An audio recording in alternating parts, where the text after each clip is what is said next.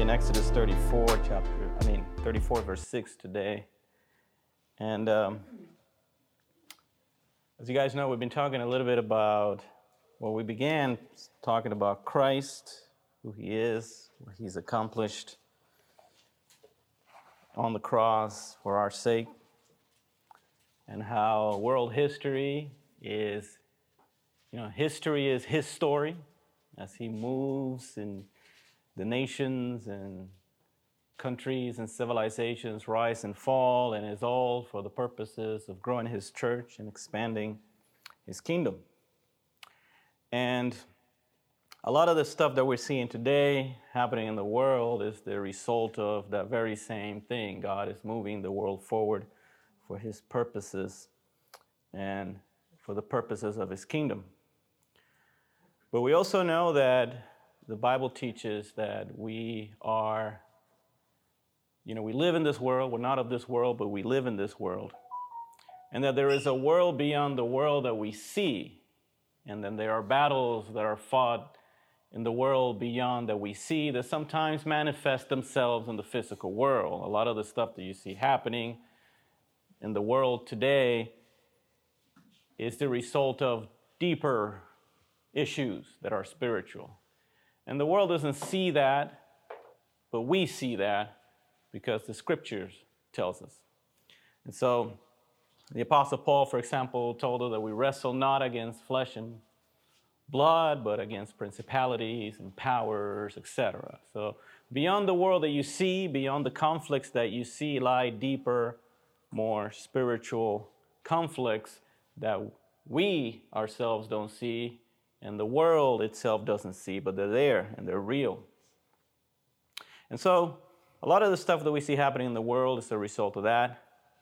And part of the what I talked about in the last sermon was that there has been, for many years, many decades, a very strategic, planned, and insidious attack on the traditional family.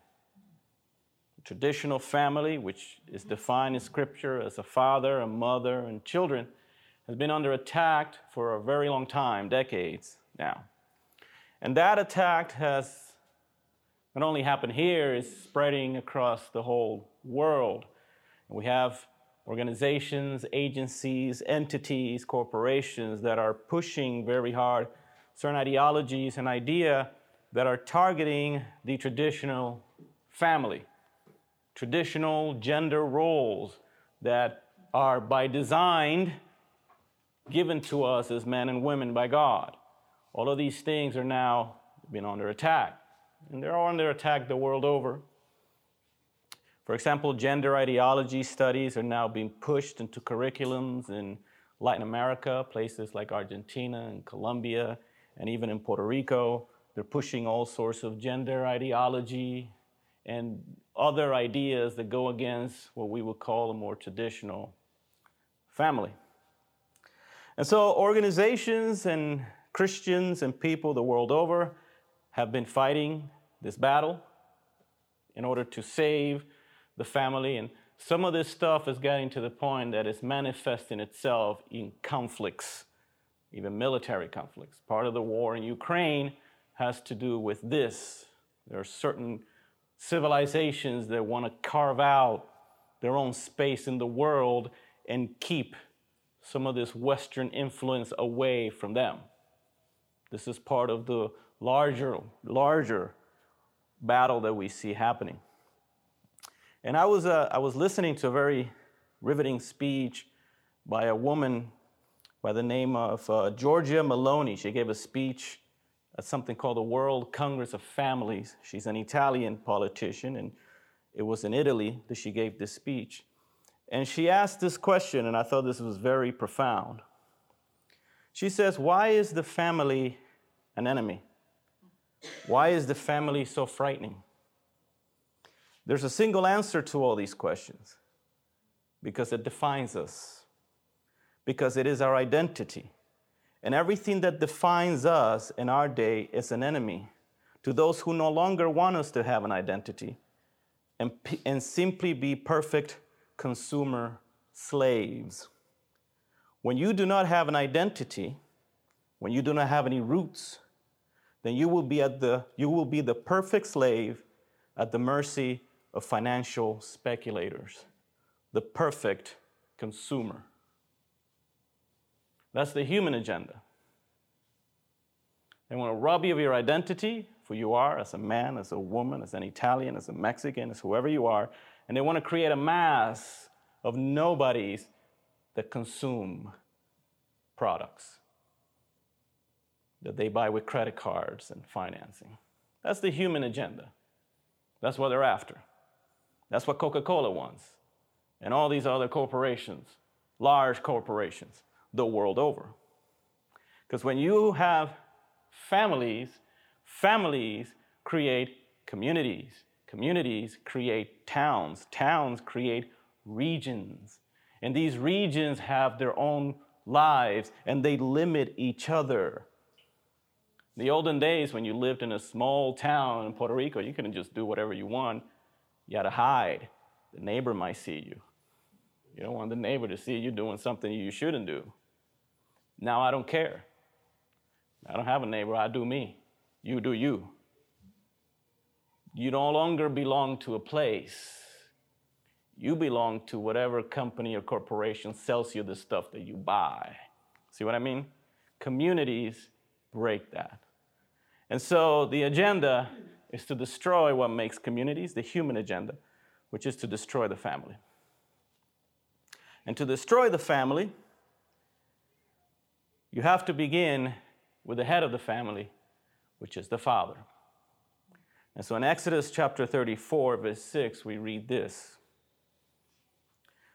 The Lord passed before him and proclaimed, the Lord, a God merciful and gracious, slow to anger, and abounding in steadfast love and faithfulness, keeping steadfast love for thousands, forgiving iniquity and transgression and sin, but who will by no means clear the guilty, visiting the iniquity of the fathers on the children and the children's children to the third and fourth generation. So God says that he will visit the iniquity of the children, visit the iniquity of the fathers upon the children. Now, this does not mean that God punishes children for the sins of the father. The Bible says in Ezekiel 18, all souls are mine, the souls that sins, it shall die. The iniquity of the father will be upon the father, the iniquity of the child will be upon the child. Everybody will be held accountable by God individually for your own sin. But what it does mean is that patterns of wickedness or sinful behaviors cross onto other generations if they're not stopped. In Exodus chapter 20, you hear something similar.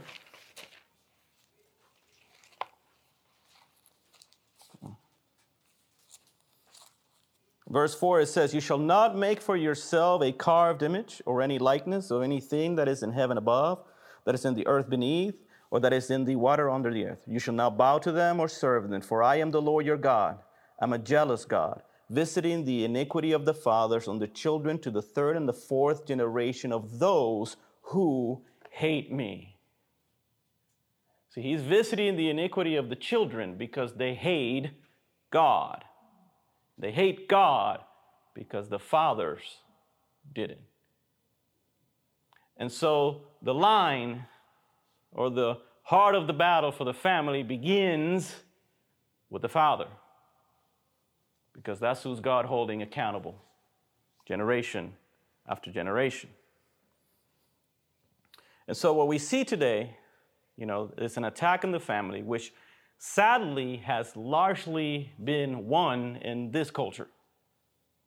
The people who want to destroy the family have largely won that battle in the Western world. An example of this is what we see are the results of fatherlessness, and the statistics are unbelievable. Children born to fatherless homes have 4 times greater risk of living in poverty. They are more likely to have behavioral problems.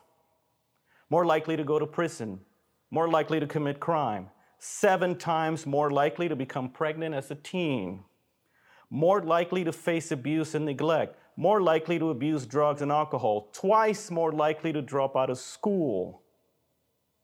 Children born in homes that they call man deserts, which is you have a mom, an aunt, or a grandmother, are twice at greater risk of infant mortality.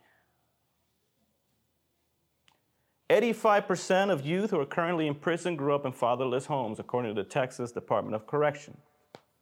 7 out of every 10 youth that are housed in state-operated correctional facilities, including detention and residential treatment, come from a fatherless home. 39% of students in the United States, from the first grade to the senior year of high school, do not have a father at home. So 40% of kids in school will fall under these statistics. And the number is growing. In a couple of years, it's going to be half. So half of our population is going to meet the statistics that I just read to you before. Children from fatherless homes are twice likely to drop out of school before graduating than children who have a father in their lives. Girls who live in fatherless homes have a 100% higher risk of suffering from obesity than girls who don't have a father present. And teen girls from fatherless homes are also 4 times more likely to become mothers before the age of 20. So this is a crisis. And the data is showing that we're reaching a threshold that if we don't fix it within this generation, we don't know what's going to happen to the next generation. Because we can say to ourselves, I'm good, I'm 40 years old, I'm 45, I'm 50, I'll just retire, get my Social Security, die, go with Jesus. But what about our children? What about our grandchildren? Are they going to have a church? So why is this happening when you look at it at a spiritual level? Well, the answer is simple. The devil knows how the world works. The devil does not believe in political correctness. The devil does not believe in gender ideology. He knows it's all lies. The devil knows that when God designed the world and he wanted to make the arrangement, and how do I set up these human beings in the way that I know in my infinite wisdom is going to maximize their flourishing as a species, here's how I'm going to set up the arrangement. I'm going to make the man the head of the household. And I'm going to make the woman the contributor. I'm going to set him as the head of the human race, and I'm going to design him to fit that purpose, and I'm going to make her to raise children and to be a helper, and I'm going to design her to fit that purpose. And he sends them out into the world. The devil knows that's how the world runs. And he knows that to destroy that, he needs to destroy that gender role and distinctions that we have in families. And he has been successful in the Western world in doing that. And so when the Apostle Paul writes to Timothy, and he tells Timothy, I do not allow a woman to preach or to have authority over a man, he gives him the reason. It's nothing to do because you're better or worse or she's worse. It's not because you're smarter and she's not. It's not because of our culture, because we're Greeks and because women might get offended or men might get offended. No. He says because Adam was created first and not Eve. He gave him the design of creation. This is why I don't want you to do this, because it's based on how God designed his world to work. He made man the head of creation. He gave him instructions to rule and subdue, and he gave him the partner to help him contribute that. So he made him the leader. He made him the head. The serpent knew that. The serpent was not after Eve. The serpent was after Adam. He used Eve to bring down Adam. And when he brought down Adam, he brought down the human race with him. Sin entered the world through Adam. So as go the men, so goes the nation, so goes the society, so goes the family. That's reality. That's gravity. You can deny gravity for a little while. You can defy gravity. You can get on a plane and you fly and you defy gravity. Sooner or later, you're going to have to land the plane, or the plane will run out of fuel and it will land itself, but gravity does not go away. Reality does not go away. And so we can deny the fathers are needful, the single moms are great, and I don't condemn any woman in an unfortunate situation that has to raise children by herself, but we cannot deny the reality that it has been devastating for this society, raising children without fathers. Mass shooters. This is an article by a guy named Warren Farrell. He says, he asked the question why we see all these mass shooters happen. Because there's two things that mass shooters have in common. Some of them are black, some of them are white, some of them are Asian, some of them are Hispanic. Yet they all have something in common. They're all males, and they all come from fatherless homes. That's the thing they have in common. They're all boys or males, and they all come from fatherless homes. So why is that? Here's what he says. Why we have been blind to two underlying causes of mass shootings. Number one is the boy crisis, and number two, dad deprivation. Until these causes are addressed, we will face the third cause, which is guns. With pain ignored, these boys will communicate their pain as loudly as they can, with guns as powerful as they can get. Boys who hurt us are boys who are hurt. The evidence of the boy crisis: in the 63 largest developed nations, boys fall behind girls in almost every academic subject. In school, they too often learn about toxic masculinity, male privilege, and that the future is female. This does not inspire them for their future. Boys are far more likely to drop out of high school and college. The unemployment rate of boys who are in high school dropouts is more than 20% in their 20s. In a few years, girls will be graduating from college at twice the rate of boys. Females consider dropouts to be losers. These boys feel vulnerable. Both female relationships and rejection. They fear if they take initiative too quickly, they are sexual harassers, but if they are too cautious, they're wimp. Anger festers. Anger is vulnerability. Anger is vulnerability's mask, yet their anger generates our anger at their anger and our empathy at their vulnerability. Boys' vulnerability in their teenage years and their early 20s is also reflected in their suicide rate. At age 9, boys and girls commit suicide at equal rates, but by their early 20s, suicide rate is almost 5 times that of girls. That deprivation is the single biggest predictor of suicide. So in 30 years from now, we have no clue what this country is going to look like if this is how our men are doing. And so we have a crisis of boys, which we largely ignore because they're boys, right?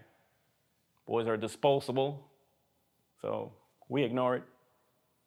I mean, 5 times. Boys commit suicide at a 5 times higher rate than girls. Do you imagine if this situation was reversed? We would have an act of Congress. We would have billions of dollars in funding. Michelle Obama would be on Twitter, hashtag Save Our Girls. We would have an entire campaign happening. 5 times. It's a lot of boys.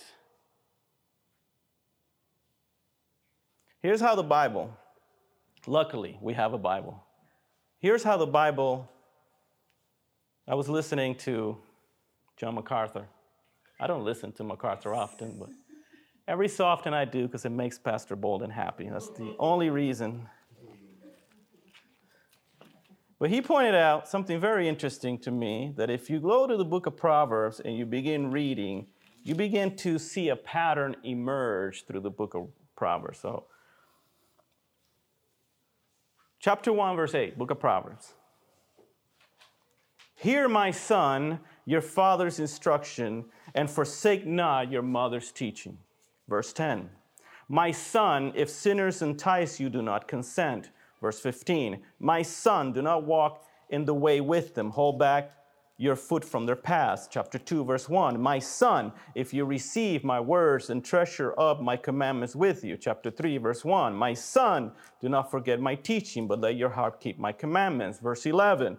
My son, do not despise the Lord's discipline or be weary of his reproof. Verse 21. My son, do not lose sight of these and keep sound words of wisdom. You see a pattern?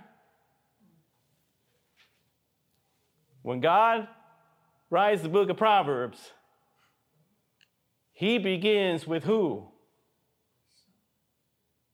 For the first 10 chapters of the book of Proverbs are directly addressed to sons, to boys. I never saw that. I read the Proverbs a bunch of times. My son, hear your father's teaching. My son. Chapter 4, verse 1. Hear, O sons, a father's instruction, and be attentive that you may gain insight. Verse 10. Hear, my son, and accept my words, that the years of your life will be many. Chapter 5, verse 1. My son, be attentive to my wisdom, and incline your ear to my understanding. Verse 7, now, O sons, listen to me and do not depart from the words of my mouth. Keep your way far from her and do not go near the door of her house. That's some good advice. Chapter 6, verse 1, my son, he keeps on and on and on for the first 10 chapters. God starts with boys. God starts with sons, because sons will be men, and men will be fathers, and fathers will lead the nation. Masculinity, we call it toxic. It's a toxic masculinity nowadays. Is absolutely necessary in a society. Somebody has to get the indoor plumbing going, and the air conditioning, and the roads. Somebody has to suck the oil from the earth and put it in pipelines that go in mountain ranges in Siberia where it's freezing cold, and men die to do that, and put it in ships to bring it over here so it could be, distributed. You can fill up your gas and drive in a car built by some dudes, and roads built by dudes. You can get your house that is built by some dudes. You can charge your phone and live stream about how you don't need men because you're an independent woman on an iPhone made by Steve Jobs. It's absolutely necessary. Men protect, they provide, they build. And we need masculinity. Our grandmothers knew this. Our grandmothers knew this. So if we are not training men and training our boys, and we're sending them out into a culture that is telling them who you are is wrong and how you are not necessary and you are oppressive, then you are cutting the arms of that society and going into the future. Because whether we like it or not, men are going to be the protectors and the providers of the future. I was listening to a lady that says you can be a strong, independent woman until somebody invades your country. And then you expect the men to go and do the fighting. That is absolutely true. That's God's design. Women nurture, they raise, they love, they provide that nurturing the men don't have, but men provide, protect, and fight and lead. That's the way, all across the world in all societies. I can go to South America and go to some Indians and they never even heard about Jesus, and I can guarantee you their families are going to look the way that I just described. Because that's reality. And so we are destroying our families at our own peril. We are raising weak men. And weak men are dangerous and they hurt women and children. Strong men protect and provide women and children. And so the Apostle Paul, writing to the Corinthians, 1 Corinthians chapter 16, verse 13.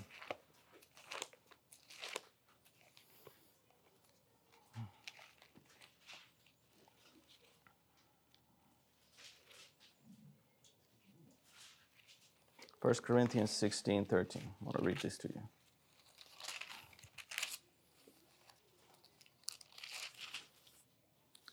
He says this, be watchful, stand firm in the faith, act like men, be strong, let all that you do be done in love.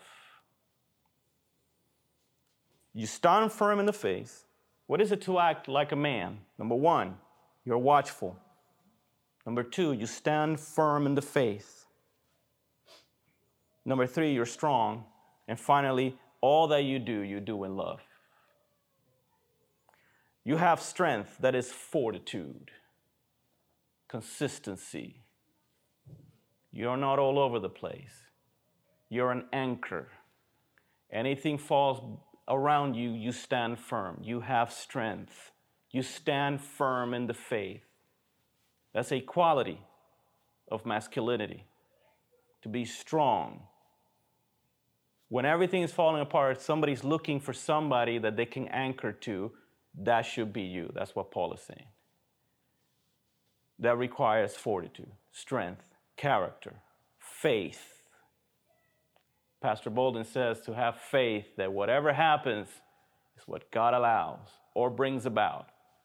And that's what is better than otherwise.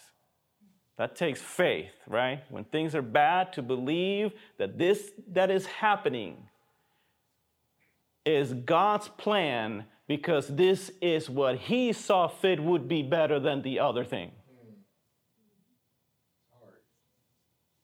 In other words, this suffering, I have to believe by faith, is better for me than if the suffering was not happening.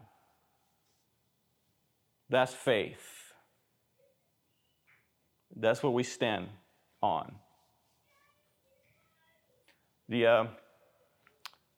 One of the most profound things I read, I'm not a fan of Jordan Peterson, but he says some good things.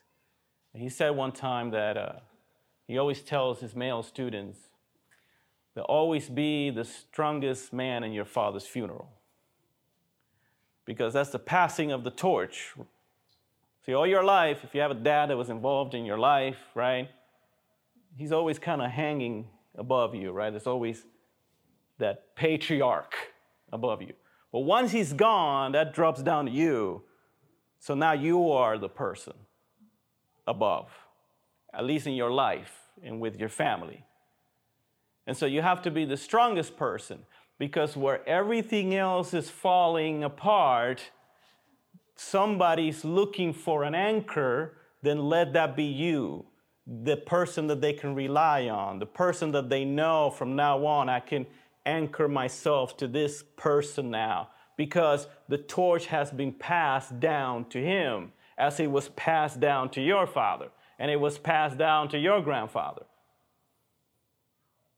So always be that strongest person. That requires fortitude, character, the things that the Bible, the Apostle Paul says men are to have, qualities of biblical manhood, fortitude, strength, faith.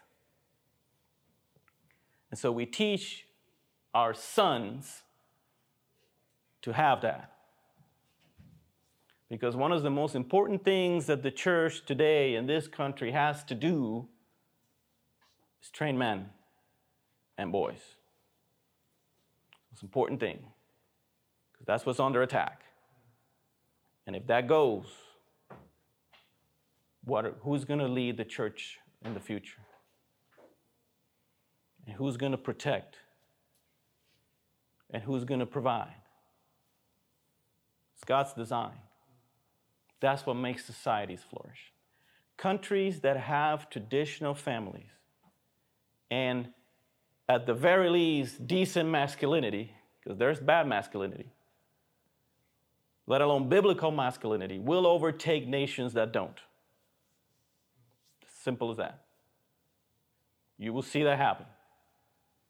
And so we're at the threshold of probably the last generation that if we pass this forward, then the future might be lost. Because no family, no country, no family, no nation, no family, no society. And no man, no family. And we're already seeing the devastating results of fatherlessness. It is devastating. Mass shootings, crime, incarcerations, prisons, rape, teen pregnancy, fatherlessness. This is secular data. This is not my opinion. I'm not giving you. This is secular data, research by secular men who probably don't even believe in Jesus. They're showing you the results of disobeying the Bible. So, men, we have a responsibility, which is what makes us, you know what manliness is? It's not strength, right? You know, it's not going into like what do you call that? They don't call it the ring, and what do they call it in octagon. The octagon, whatever. It's not going to an octagon, and you know, there's dudes I would get whooped in an octagon. What makes a man is that he takes responsibilities and obligations. That's what makes a man a man.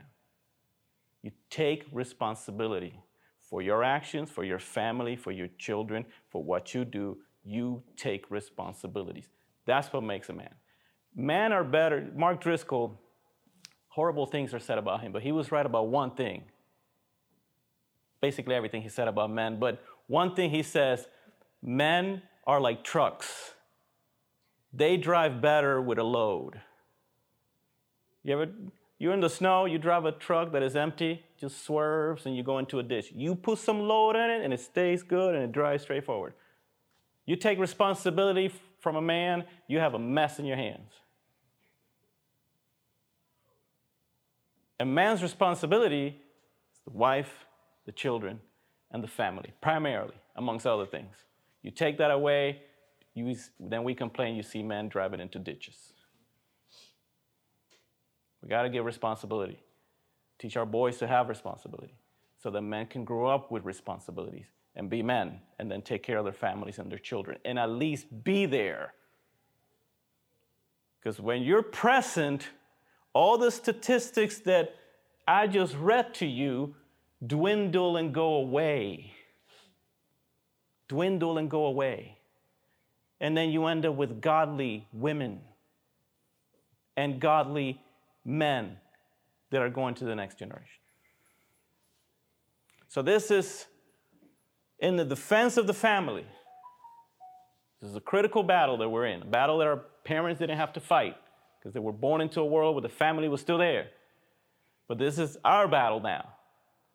In the defense of the family, which is a battle that we have to wage, we have to begin with the men, ourselves, you and me. And we have to take responsibility for what our actions are. And like the apostle, the King James, this is what it says. The ESV says, act like men. That's not what the King James says. What the King James says? Quit you like men. Quit like men. Man up. That's what Paul says, basically. Man up.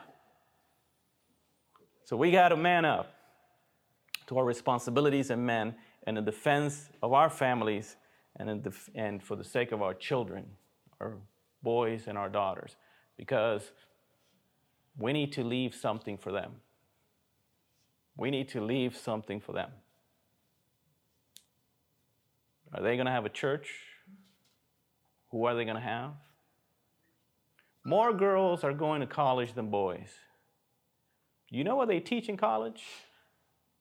Gender ideology, gender studies. Your daughter's secular friends, you got secular friends, some of y'all, but y'all secular friends are about your age. So they still come from a world that has some sort of Christian worldview in it. That's not the friends that your children are going to have. Your secular friends for your children are not going to be people who grew up with a Christian worldview.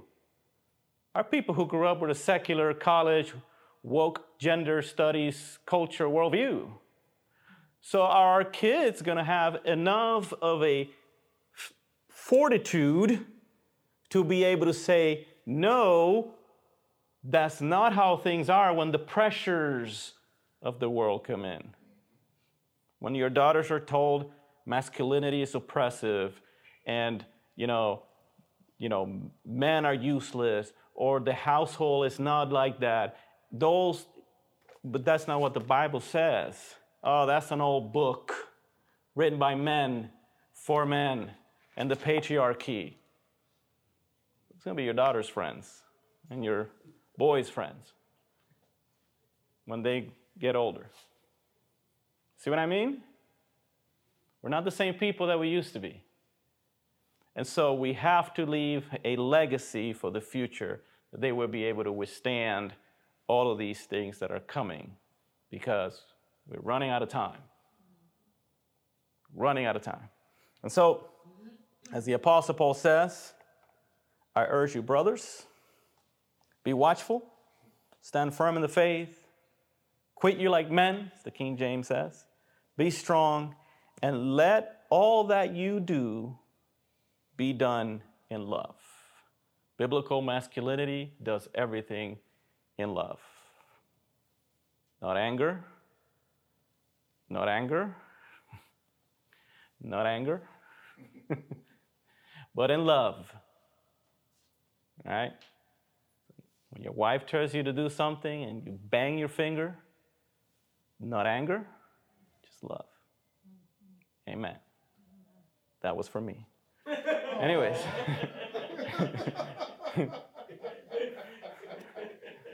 It'd be like that sometimes. Wait, whoa, okay. No, preaching is for yourself. Okay. That's Nice fix. No, That's nice. All right. Let's pray before we have to pray for. No. Heavenly Father, Lord, we pray that you may help us be the man and the women you call us to be, Lord. That you may help us understand your word and live your word, Lord. That you may help us have responsibility for our actions and who we are and what we do, Lord, and that we may be men, primarily men, that follow after you, Lord, that we can be godly, that we can provide for our families, Lord, and that you may help us as a church together to raise our sons to be fathers and men of the future, Lord. I pray that we may leave a legacy, a godly legacy, Lord, and that there would be a legacy that is strong enough to withstand whatever the culture in the future may throw at our children. I thank you, Lord, for your word. I thank you for your Holy Spirit, Lord. We thank you that you still remain with us all these years down to this day. And in Jesus' name we pray. Amen.